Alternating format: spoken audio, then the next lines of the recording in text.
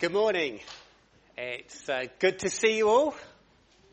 It's great to be together on a Sunday morning to worship God. And great if you can join us online as well. We're going to start by worshipping our amazing God, remembering how holy He is and how He rules over everything, as we sing our first hymn, which is Holy, Holy, Holy, Lord God Almighty. Early in the morning our songs shall rise to Thee. So let's stand and sing when the music starts.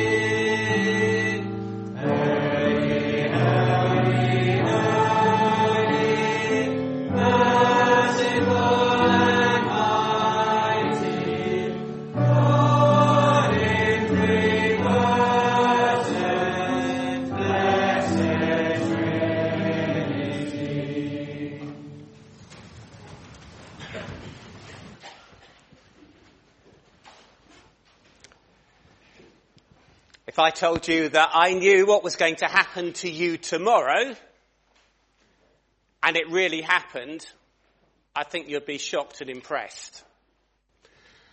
Our first Bible reading this morning is a message that God gave to a man called Isaiah.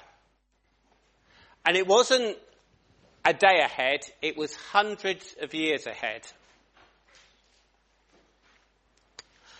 And it's in Isaiah, it's in chapter 9, and you'll see it starts with a but. And it's always a good idea to go before and just say, what was happening before? So just before our passage, we've got people who are in a right old mess. Instead of listening to God, they've been trying to conjure up the dead and get messages from them. Instead of hearing what God's word said, they've gone away from that and chapter 8 finishes with saying how they're going to be hungry, enraged, speaking contemptuously against their king and turn their faces upwards. They'll look to the earth, but behold darkness, distress, the gloom of anguish, and they'll be thrust into darkness. And that's hundreds of years ago that was written. It's kind of relevant to us today, isn't it? As people turn away from God and what he says, there's a real sense of hopelessness, a real sense of anguish. And then we go on to the bit that John's chosen for us to read in our first reading, which is the beginning of chapter 9 in Isaiah. Nevertheless, there'll be no more gloom for those who were in distress. In the past, he humbled the land of Zebulun and the land of Naphtali.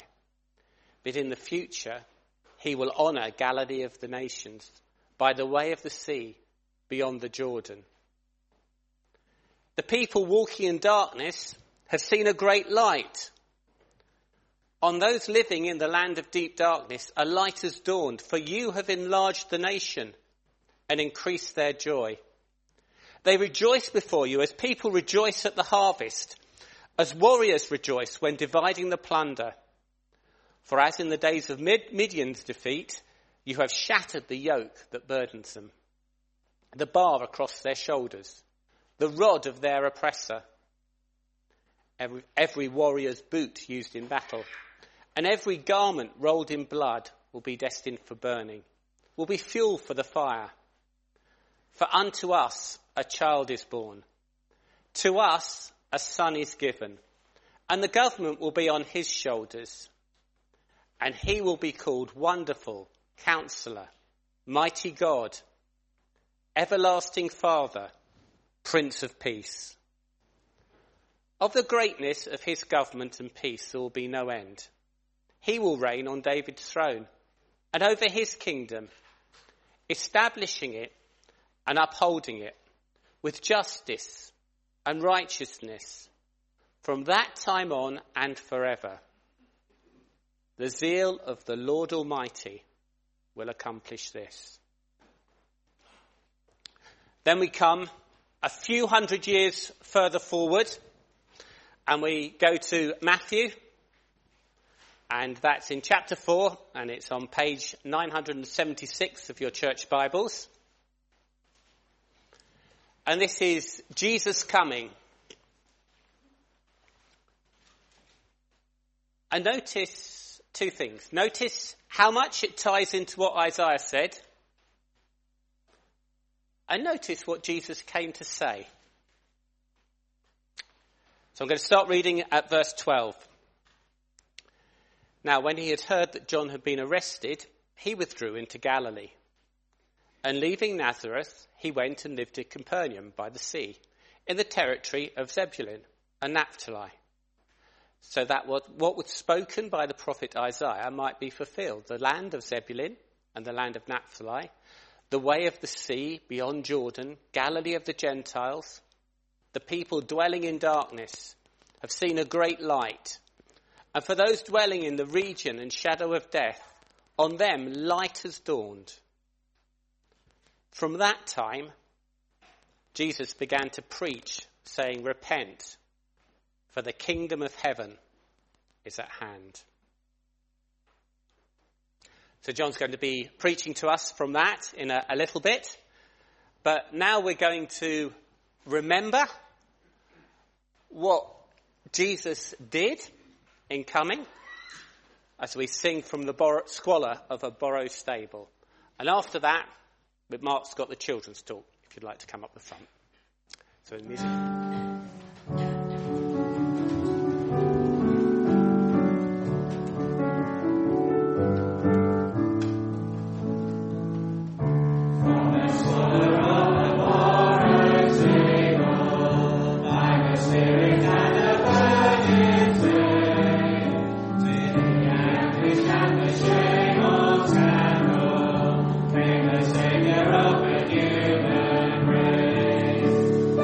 Time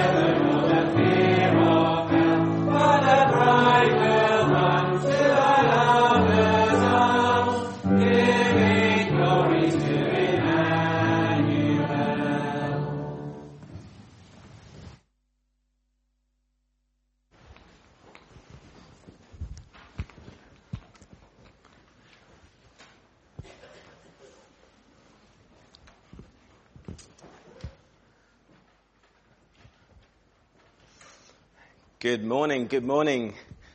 Good to see you all again. It's nearly the summer holidays. Can you believe it? Wow. Now, can I introduce you to my friend, well, someone I know called Bob?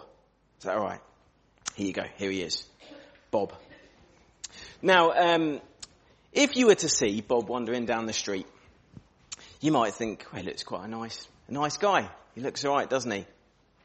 But actually, we can see inside Bob. We can see that actually, he's not quite as nice as he looks on the outside. Should we see what's going on inside a little bit? Okay. We can see that actually, Bob is a bit of a bully. He doesn't treat other people kindly. He's not very nice to them. Maybe you know people that have been like that. Not very nice people. And Bob's been a bit of a bully. And people can see that. See a bit of what he's like when they get to know him. But we can know something else about Bob as well. Should we show you what else we can find out? Should we dig even deeper? Okay. What else about Bob can we see? Someone tell me what else he is. Yeah, go on. A liar. Yeah, so he's been lying to people. And other people might not realise he's lying, and they might believe him, and they might think, oh yeah, he tells the truth, I believe that. But God can see actually he's a liar. And really this is what's going on inside. He's a liar. He's not telling the truth to people. But you know what? We can dig even deeper. Should we go even deeper to find out what he's really like? Okay. What does this say? Yeah. Proud. This is what he's really like on the inside. God can see us a bit like we're looking at Bob. He doesn't just see what we look like, but he can see what we're like inside. And this is what Bob's like. He's proud. He thinks he's the best. He thinks he's better than other people.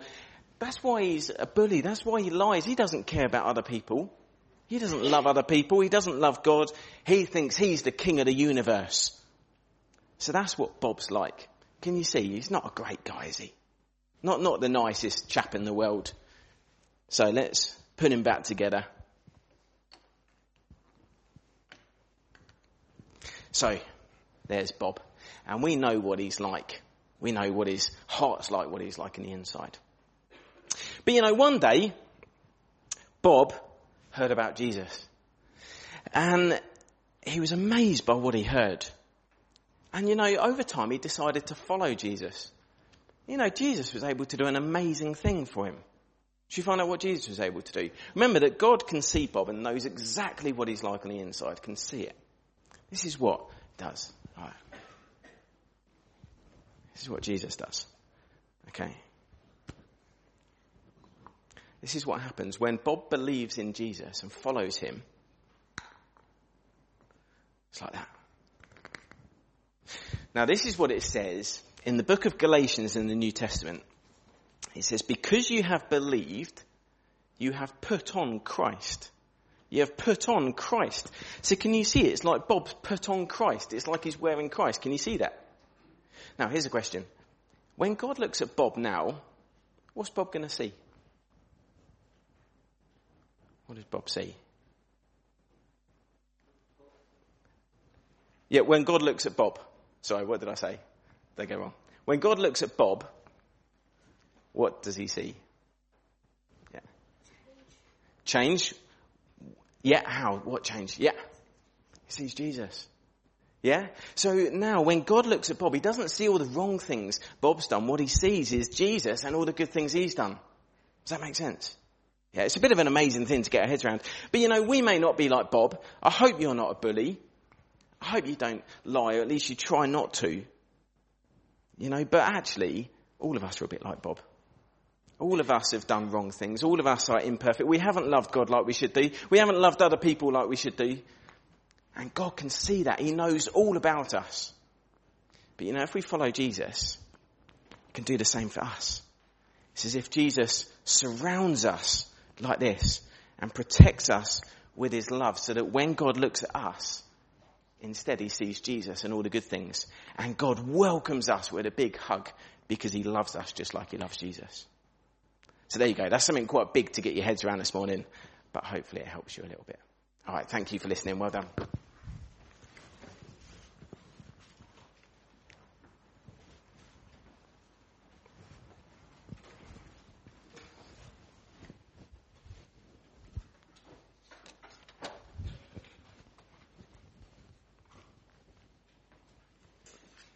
Thanks, Mark. Let's pray.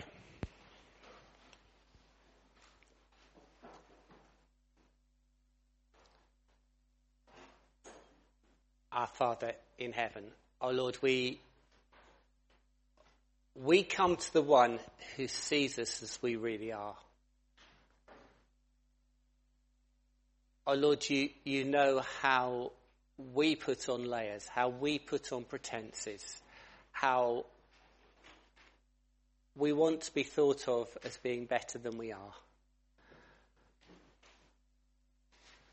And we're afraid to let our weaknesses show as well. Lord, we're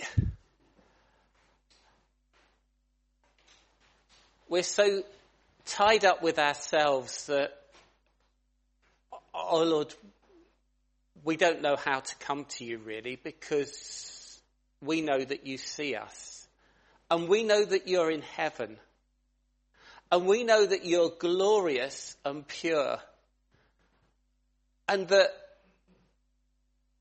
as we think of ourselves and our selfishness, we know that we're like Bob. We're worse than Bob. We've done things that we shouldn't have done.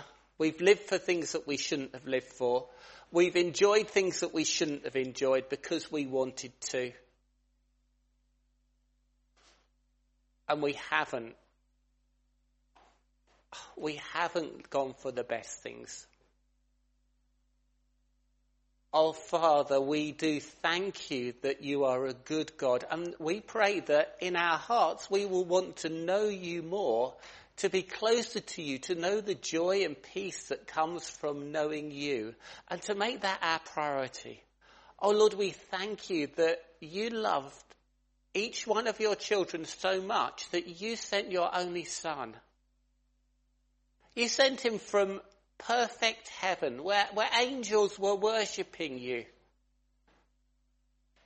to that stable. That life where he had no home of his own. Where he chose to live perfectly and suffer and bleed and die to take the punishment for each one of your children's sin. Oh Lord, we thank you for Jesus. We thank you that if we belong to you, it's not our best efforts, it's not our worst efforts, but it's him that you see as we come to you in prayer. And so we have access to you, our Father. We can come to you like a child. And Lord, we pray that will be what thrills the hearts of each one of your children. We pray, Lord, that we will be Jesus people. We will be people who are known as yours. Oh Lord, we may do this or that as a job. We may be retired. We may be at school. But we pray that we will be people who are known as belonging to Jesus, and that we share your light with this world. Oh Lord, we need you to help us. And we need you especially to help us as we want to bring other people to know you. Lord, we pray that as John preaches this morning, Lord, we pray that you will take his words and use them really powerfully. Oh Lord, we thank you for the work he's done in preparing the message. But we ask that you will make our hearts ready to hear what he has to say. We pray you'll give him real clarity in what he's saying, and that your word will do what you've promised, that it will accomplish your good purpose. And Lord, we pray it will be something that you use to turn people round. And Lord, we pray the same for the messages that have already been given today at Rooted and in the Sunday school. Lord, we ask that that seed will make a big impact in people's lives.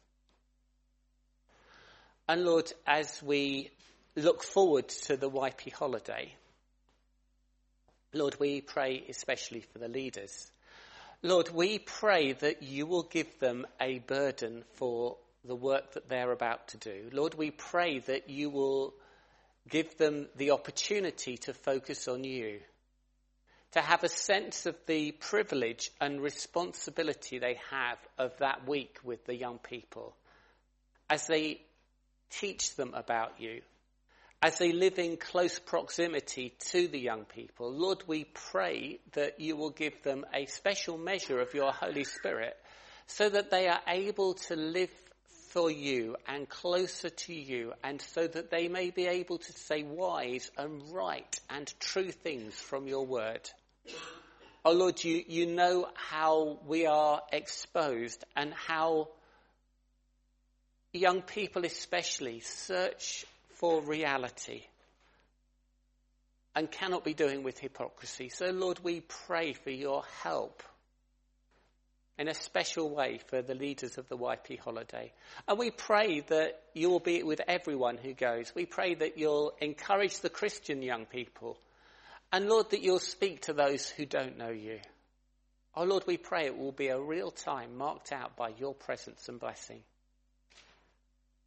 And as we've prayed for the YP holiday, we pray for camp. Lord, we pray exactly the same thing for the leaders. Lord, we pray that you will give them a heart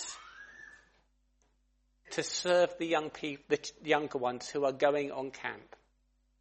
We pray that you will help them to prepare. We pray that their priority will be on being close to you and the messages and the talks that you would have them to give. And Lord, we thank you that we look forward to the Lighthouse later in the summer too. Oh Lord, we pray that as the message goes out on Alderbrook, Lord, that you'll be preparing people to hear it and that your message will go out powerfully. Oh Lord, we thank you that you are our God, and we thank you that you know each one of us. And Lord, we pray that you'll help us to cast our cares on you. We pray, Lord, that you'll help us to remember that our lives are short and that you call us to count our days so that we make the most of our lives, so that we're living to please you. Oh Lord, you know how hard it is for those who are ill, how pain dulls joy in life, how mental turmoil makes joy hard to grasp hold of. So Lord, we know that you heal people when you are on earth, and we pray that you will heal the sick again. Oh Lord, we thank you for the doctors and the nurses, and we thank you for the skill you give them. But we know that all healing comes from you. So we pray that you will heal. We thank you for the healing that you've given so many of us from so many illnesses, so many times. And Lord, we pray that as you've given us that energy back, as you've given us that freedom from illnesses that we've forgotten about, oh Lord, we pray that you'll help us to live our lives to the full for you. Oh Lord, we do pray for Rob and Karen as they are worried about Jethro and about that long journey that he's got back home. Oh Lord, we do thank you for the measure of recovery and healing that there has been so far. And Lord, we pray that you will give him relief from his pain. Oh Lord, we pray that somehow this event that seems so horrible to us will be something that we can look back on and say, yes, it was one of the things that God worked for good for those who love him. Oh Lord, you know, and we thank you that you know, and we thank you that you're able. And you know that some of us are worried about work. Oh Lord, we pray that you'll provide useful things for people to do. That you'll provide a way for people to support themselves and their families. Oh Lord, we come to you as children, knowing that you delight to give good gifts to your children. And we pray that the greatest gift that we'll all want to have is knowing you now and knowing you forever. Amen.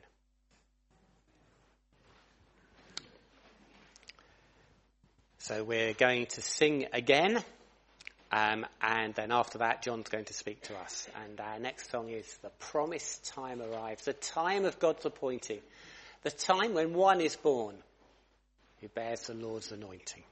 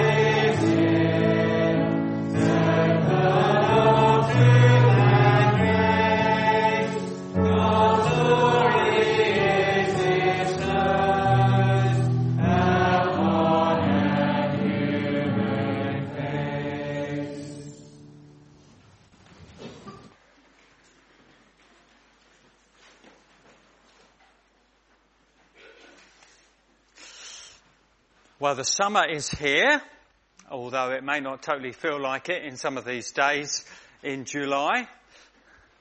and decided to do a summer series of connected one-offs, if you like, because there's quite a lot of coming and going, so people might not be here for all of them or many of them.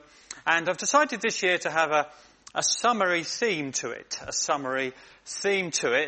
I thought it would be good after our series in Nehemiah to have something that's directly on the Lord Jesus himself. So our series is Jesus by the Sea. Jesus by the Sea. Nelly called it Jesus by the Beach, but he's not on the beach in all of them. In fact, he's not by the sea in all of them. Some of them he is literally on the sea, as we'll find out. There'll probably be about 5 or 6 of these. You might find some of you who know a little bit about the life of Jesus that you're starting to roll through what might be in the next few weeks. Not necessarily going to go in order. Might make it slightly different so to time with the camp week. Haven't decided fully yet. But we will start with the first. And it's a good place to start because it introduces Jesus and his ministry. Now, if you don't know much about Jesus, this may set the scene for you of who he is, of why he came, of our response that there should be to him. And all of these things will come in the verses that we're looking at this morning, which is Matthew 4, verses 13 to 17. Now, I wonder what location you think of when you think of Jesus. If we do a survey, I wonder what would be top. I guess probably Bethlehem. You know, place of birth. It's a best known place linked with Jesus. Maybe Jerusalem might feature there. He died near Jerusalem, ministered in Jerusalem. Maybe Egypt. Those who know the Christmas story, a little while spent in Egypt. Nazareth, perhaps. Most of his years of his life on earth spent in Nazareth, and he was known as Jesus of Nazareth. But he had 3 or so years of public ministry which were mainly in a different place. And that's what we see here as we look in Matthew 4 and verse 13. He moves from Nazareth. And it says, and leaving Nazareth, he went and lived in Capernaum by the sea in the territory of Zebulun and Naphtali. They were 2 of the tribes of Israel which were in that region. So he went by the sea to Capernaum by the sea. Verse 15, he went the way of the sea. So we have this morning our first instalment of Jesus by the sea. And as we look at these very, very useful verses, we want to think about why did he go there? Why did he go to the sea in the start of his ministry? And we're told 3 things. We're going to look at 3 things this morning as to why Jesus moved from Nazareth to minister by the Sea of Galilee. That's a picture of the Sea of Galilee today. Tiberias, which is the main city around the Sea of Galilee, is in the background. This is the area that Jesus went to at this point. I'm going to give you 3 reasons why he went, and 3 reasons which are all significant to us today. Here's the first. Jesus went by the sea to fulfill. I'm going to spend a little time on this because I think it could be helpful to us. It will help you this morning to think about this if you're wondering if all this is true. Is it true? Is it really true? It will help you this morning if you need confirmation in your faith. Why did he go to Galilee?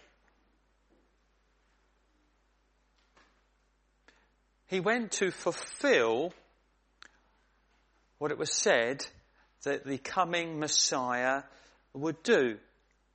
Verse 14, it carries on, so that what was spoken by the prophet Isaiah might be fulfilled.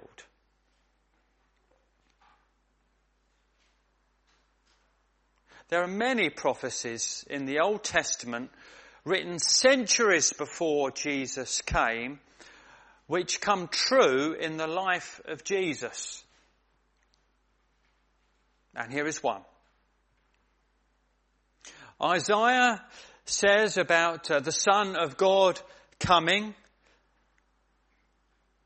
We read about it and hear about it at Christmas often. We had it read this morning.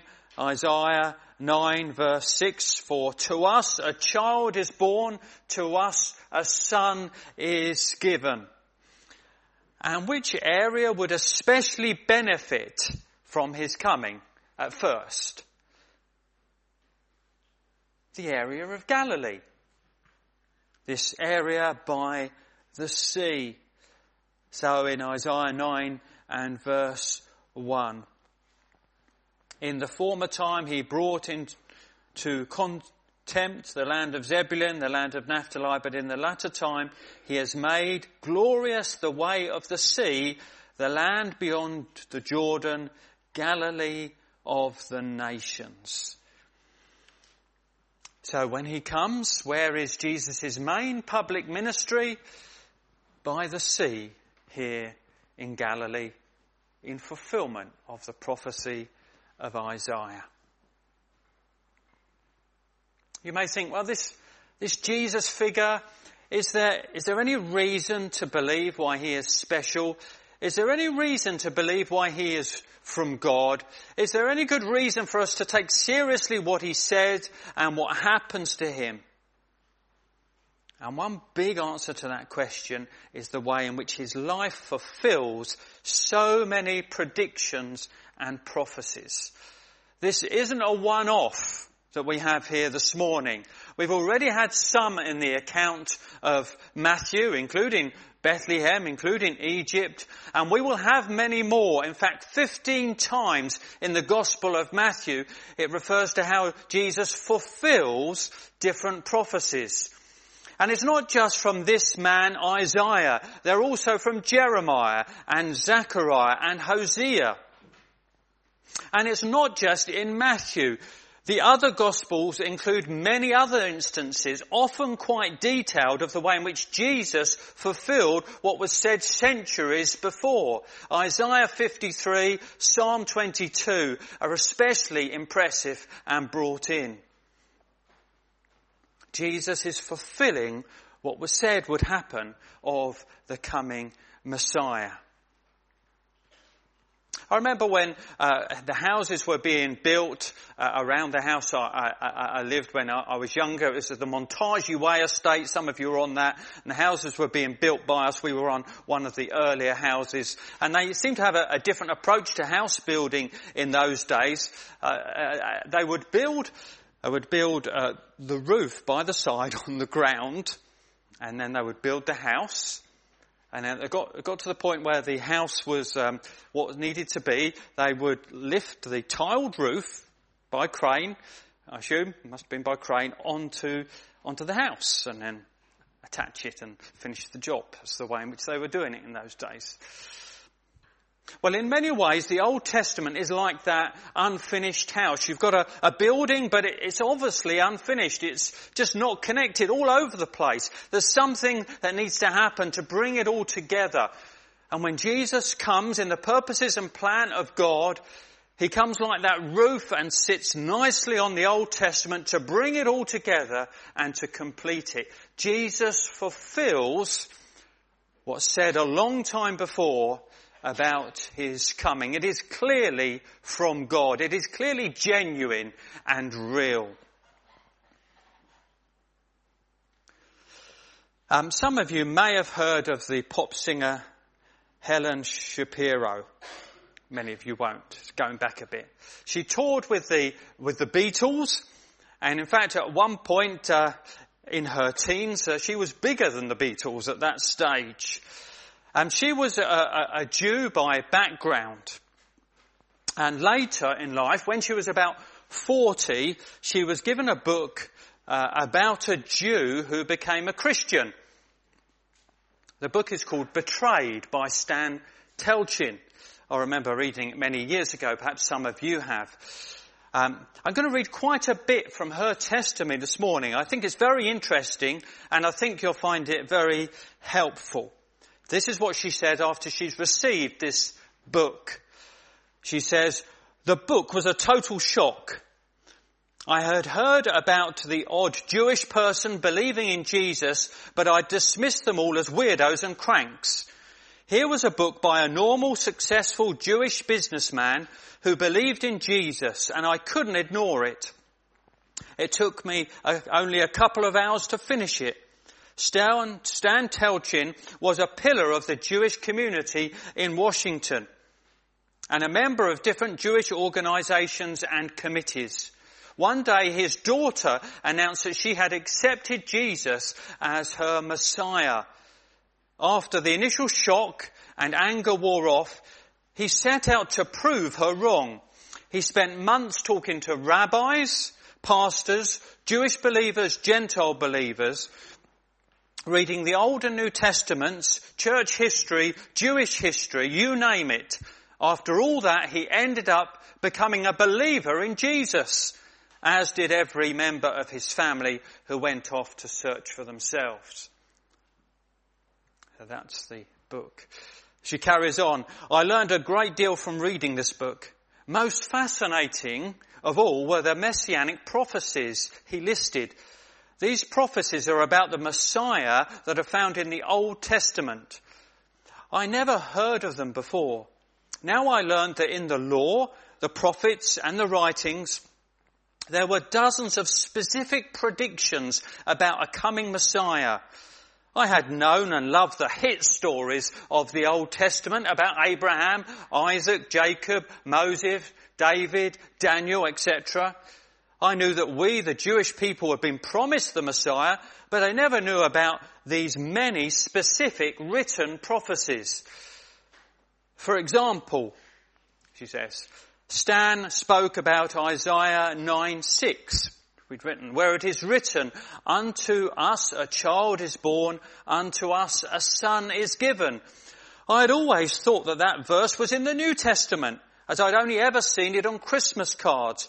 But there it was in Isaiah, one of ours.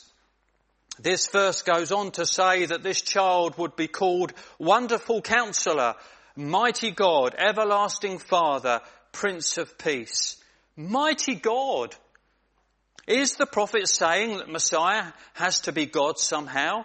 Then Stan quotes Isaiah 7 verse 14, which states that the Messiah would be born of a virgin. I had always thought that talk of a virgin birth was most un-Jewish. But there it was in Isaiah, the Jewish prophet. He also listed Micah 5 verse 2.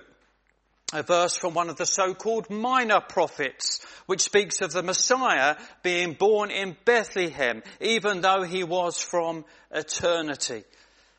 So she starts to read these things and think about these things.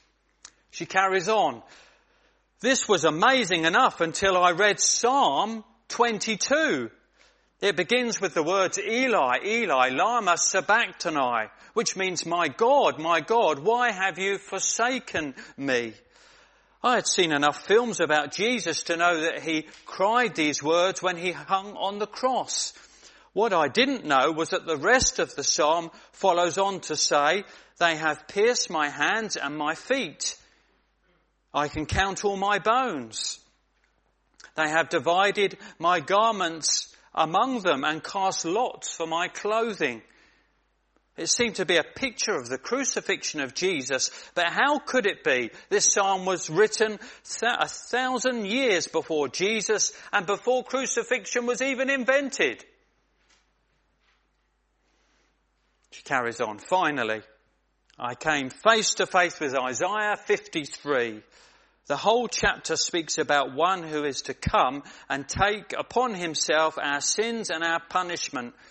He was wounded for our transgressions. He was bruised for our iniquities. The chastisement for our peace was upon him, and with his stripes we are healed. All we like sheep have gone astray. Each one has turned to his own way, but the Lord has laid on him the iniquity of us all. It seemed to be speaking about Jesus. All of these prophecies seemed to be painting a picture that I wasn't sure I wanted to see. How come nobody had ever showed me these things before? She carries on. I had to find out if these things were really in the Bible. I had to go and buy one. I took it home, opened up the New Testament, and there they were. Prophecies about the Messiah, dozens of them, speaking of him coming both as suffering servant and victorious king. They all pointed, it seemed to me, to Jesus. And to finish off this bit, it says sometime on, I continued reading the New Testament. By the time I'd read all 4 Gospels, I knew that Jesus was the fulfillment of all the messianic prophecies.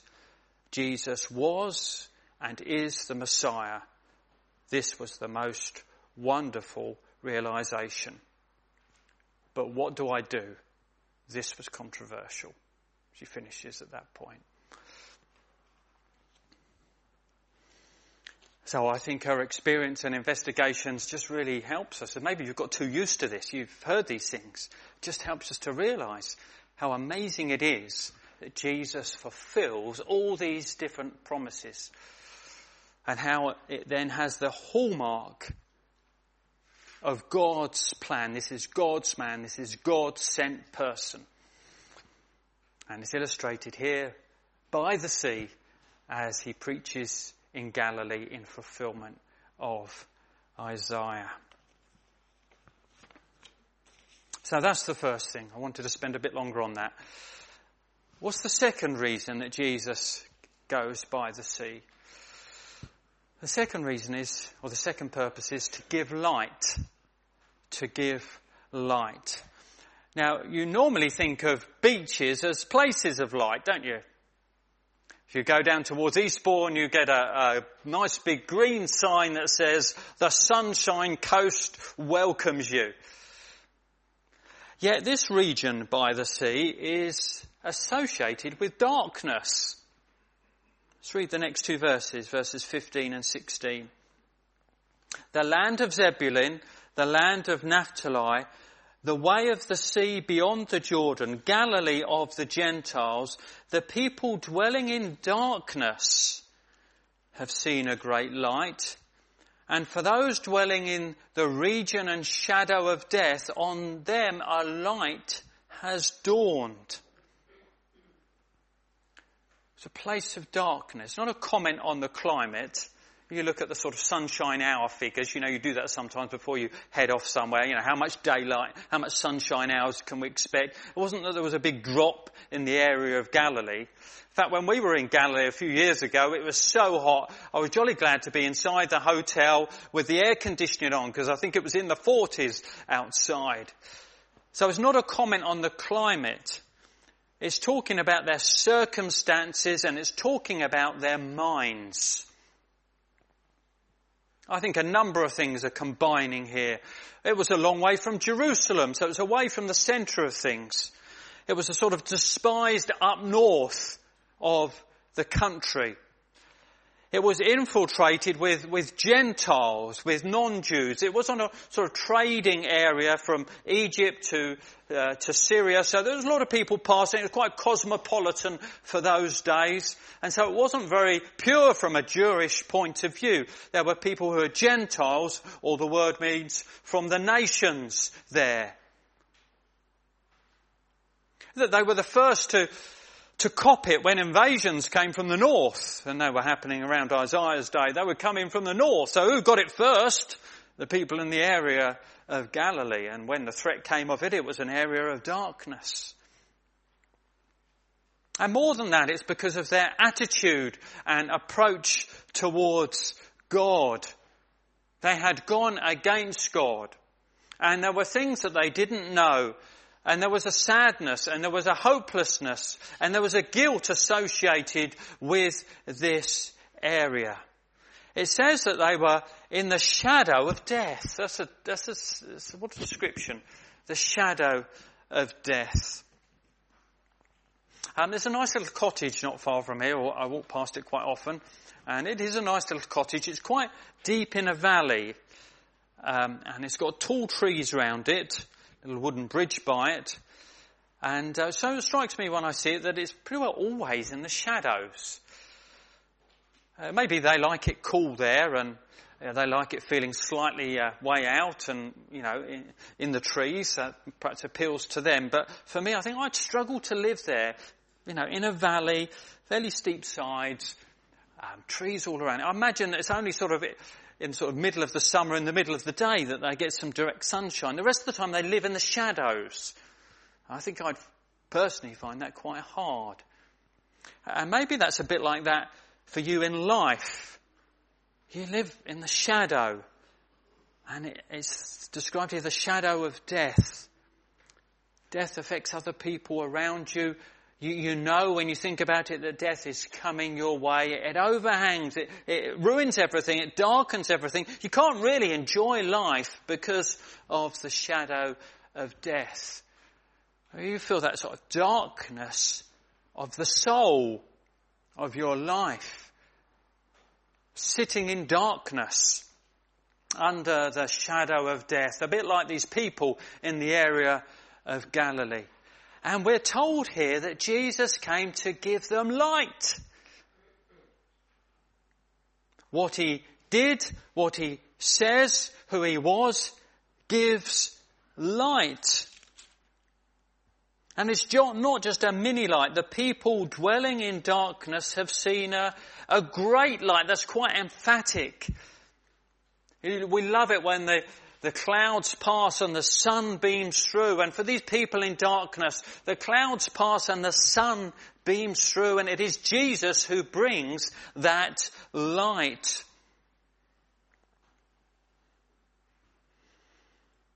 Jesus brings light into dark lives. On them, light has dawned. Not from inside of themselves, their own little light, but from outside of them.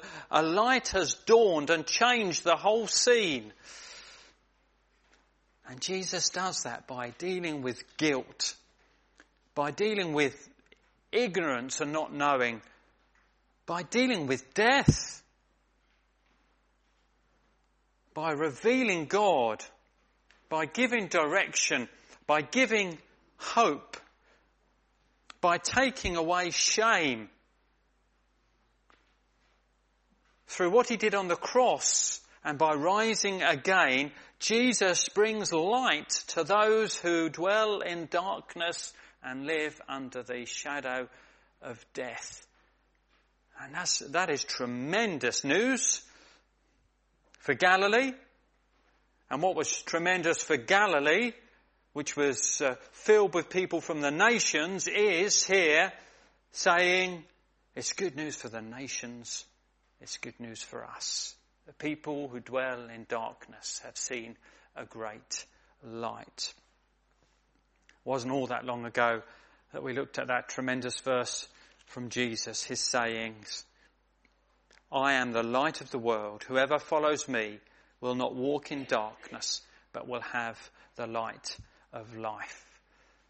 Perhaps that appeals to you this morning. Jesus by the sea to give light. And then lastly, Jesus by the sea to preach. He was a man of miracles, and we'll see that, but he was a man with a message.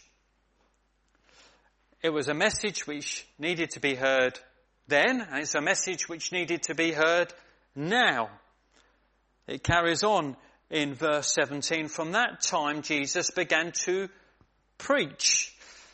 We often think, or generally people can think quite negatively about this word preaching. They think of somebody on a soapbox. They think of somebody ranting and raving and shouting. But to preach is a very positive thing here. It means It's somebody with an important message that people need to hear. It's a message coming with clarity and with conviction. There was an older German poet who said this: "Don't give us your doubts, give us your certainties. We have enough doubts of our own." And preaching, in a way, does that. It comes with a clear message from God. Something that's authentic and right and reliable. And Jesus begins to preach. What is his keynote? Verse 17. Repent, for the kingdom of heaven is at hand. It's a message about the kingdom of heaven, the kingdom of God. It ties in with Isaiah, which talks about the government of his peace and about the throne, the kingdom coming. That God is king.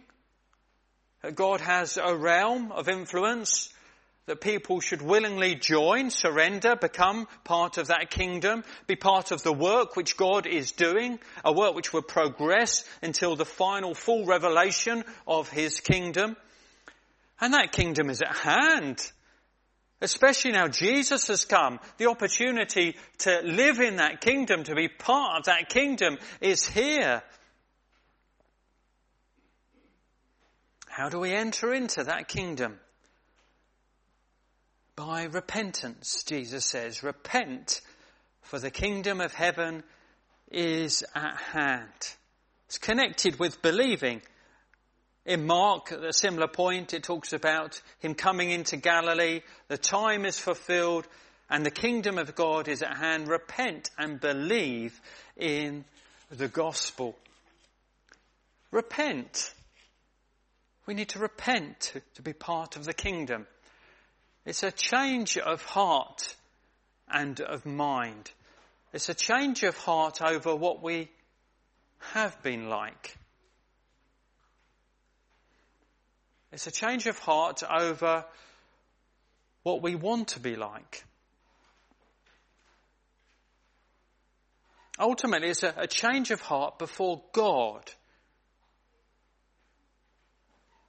To be part of the kingdom, we now want God on the throne, not us. In repenting, you take a step back on your life and you look at it and you think, what's happened? How have I been living? Look at all these things. What does God think of it?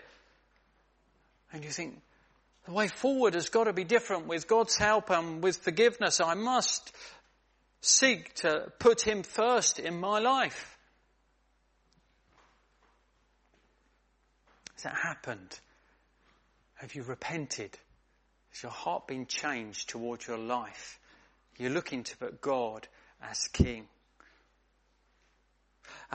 This lady, Helen Shapiro, describes later on what happened to her. It comes on to this, but I'm just going to read the little bit before because I just think this is so helpful, especially coming from a Jew, about what she'd come to realise. It was Bob who lent her this book, and she says, I told Bob and his wife that I believe that Jesus was the Messiah, the Son of God, and God the Son. I believed that he died on the cross, was buried and rose from the dead on the third day. I believed, but I still needed to understand why. They showed me in the Bible, particularly in the letter to the Hebrews, how Jesus was the fulfillment of the sacrificial system instituted by God when he brought the Israelites out of slavery in Egypt. Whenever God's law was broken, he graciously provided the atonement that could be made by the shedding of the blood of an innocent substitute. We have all, Jews and Gentiles, broken God's law and are under God's condemnation and deserving of his punishment. He still requires the shedding of blood. None of our good works or religious rituals can make us right with God. Thankfully, we don't have to slaughter animals for sacrifice anymore because all of those sacrifices were fulfilled in the once-for-all sacrifice of Jesus on the cross, she says. He was the perfect Lamb of God. The moment he died on the cross, when he called out, "It is finished," the curtain in the temple that divided the holy place from the Holy of Holies was torn in half from top to bottom. Jesus has paid the penalty for sin, and all those who repent and believe in him can come into the presence of God as a cleansed and forgiven worshipper. It carries on. They explained that I needed to repent, this morning's word, to turn from my sin back to God. I learned that I was a sinner. We all are. Bob asked me if I would like to respond by praying and asking God to forgive me on the basis of what Jesus has done.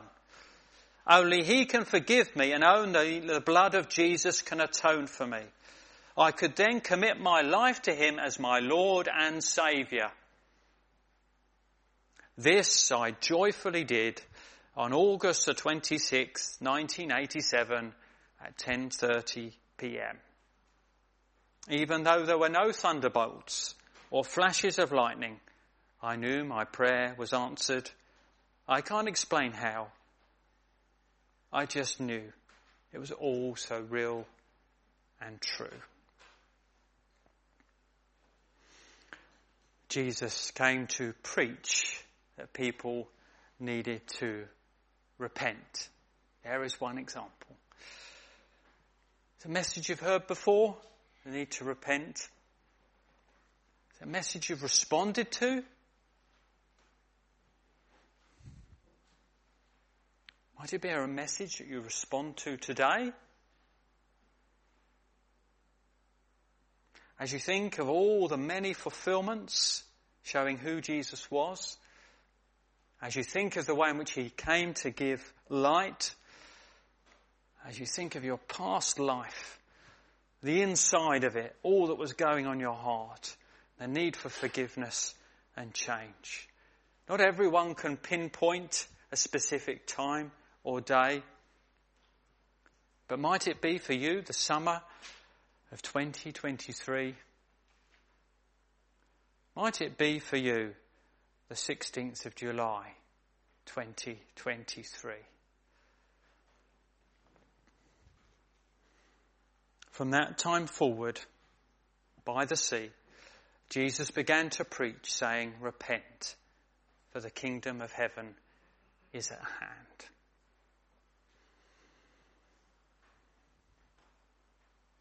Well, let's sing together our last song, which tells of the coming of Christ and of the message which he spread.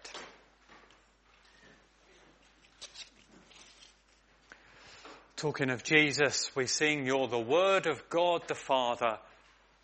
From before the world began, every star and every planet has been fashioned by your hand."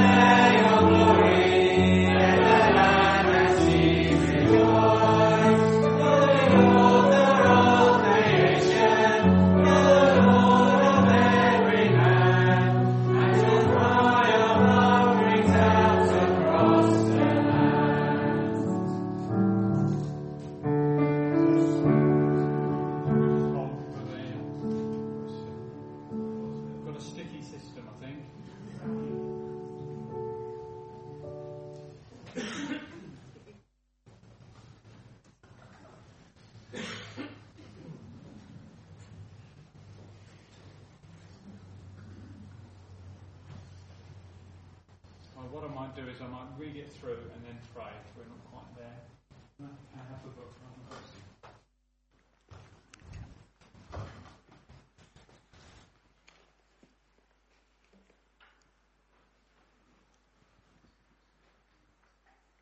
You're still misbehaving?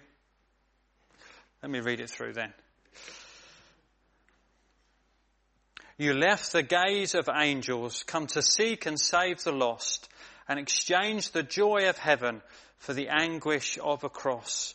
With a prayer you fed the hungry, with a word you stilled the sea, yet how silently you suffered that the guilty may go free. You're the author of creation, you're the Lord of every man, and your cry of love rings out across the lands. With a shout you rose victorious, wresting victory from the grave, and ascended into heaven, leading captives in your wake. Now you stand before the Father, interceding for your own. From each tribe and tongue and nation, you are leading sinners home. You're the author of creation, you're the Lord of every man, and your cry of love rings out across the lands. Let's pray to finish.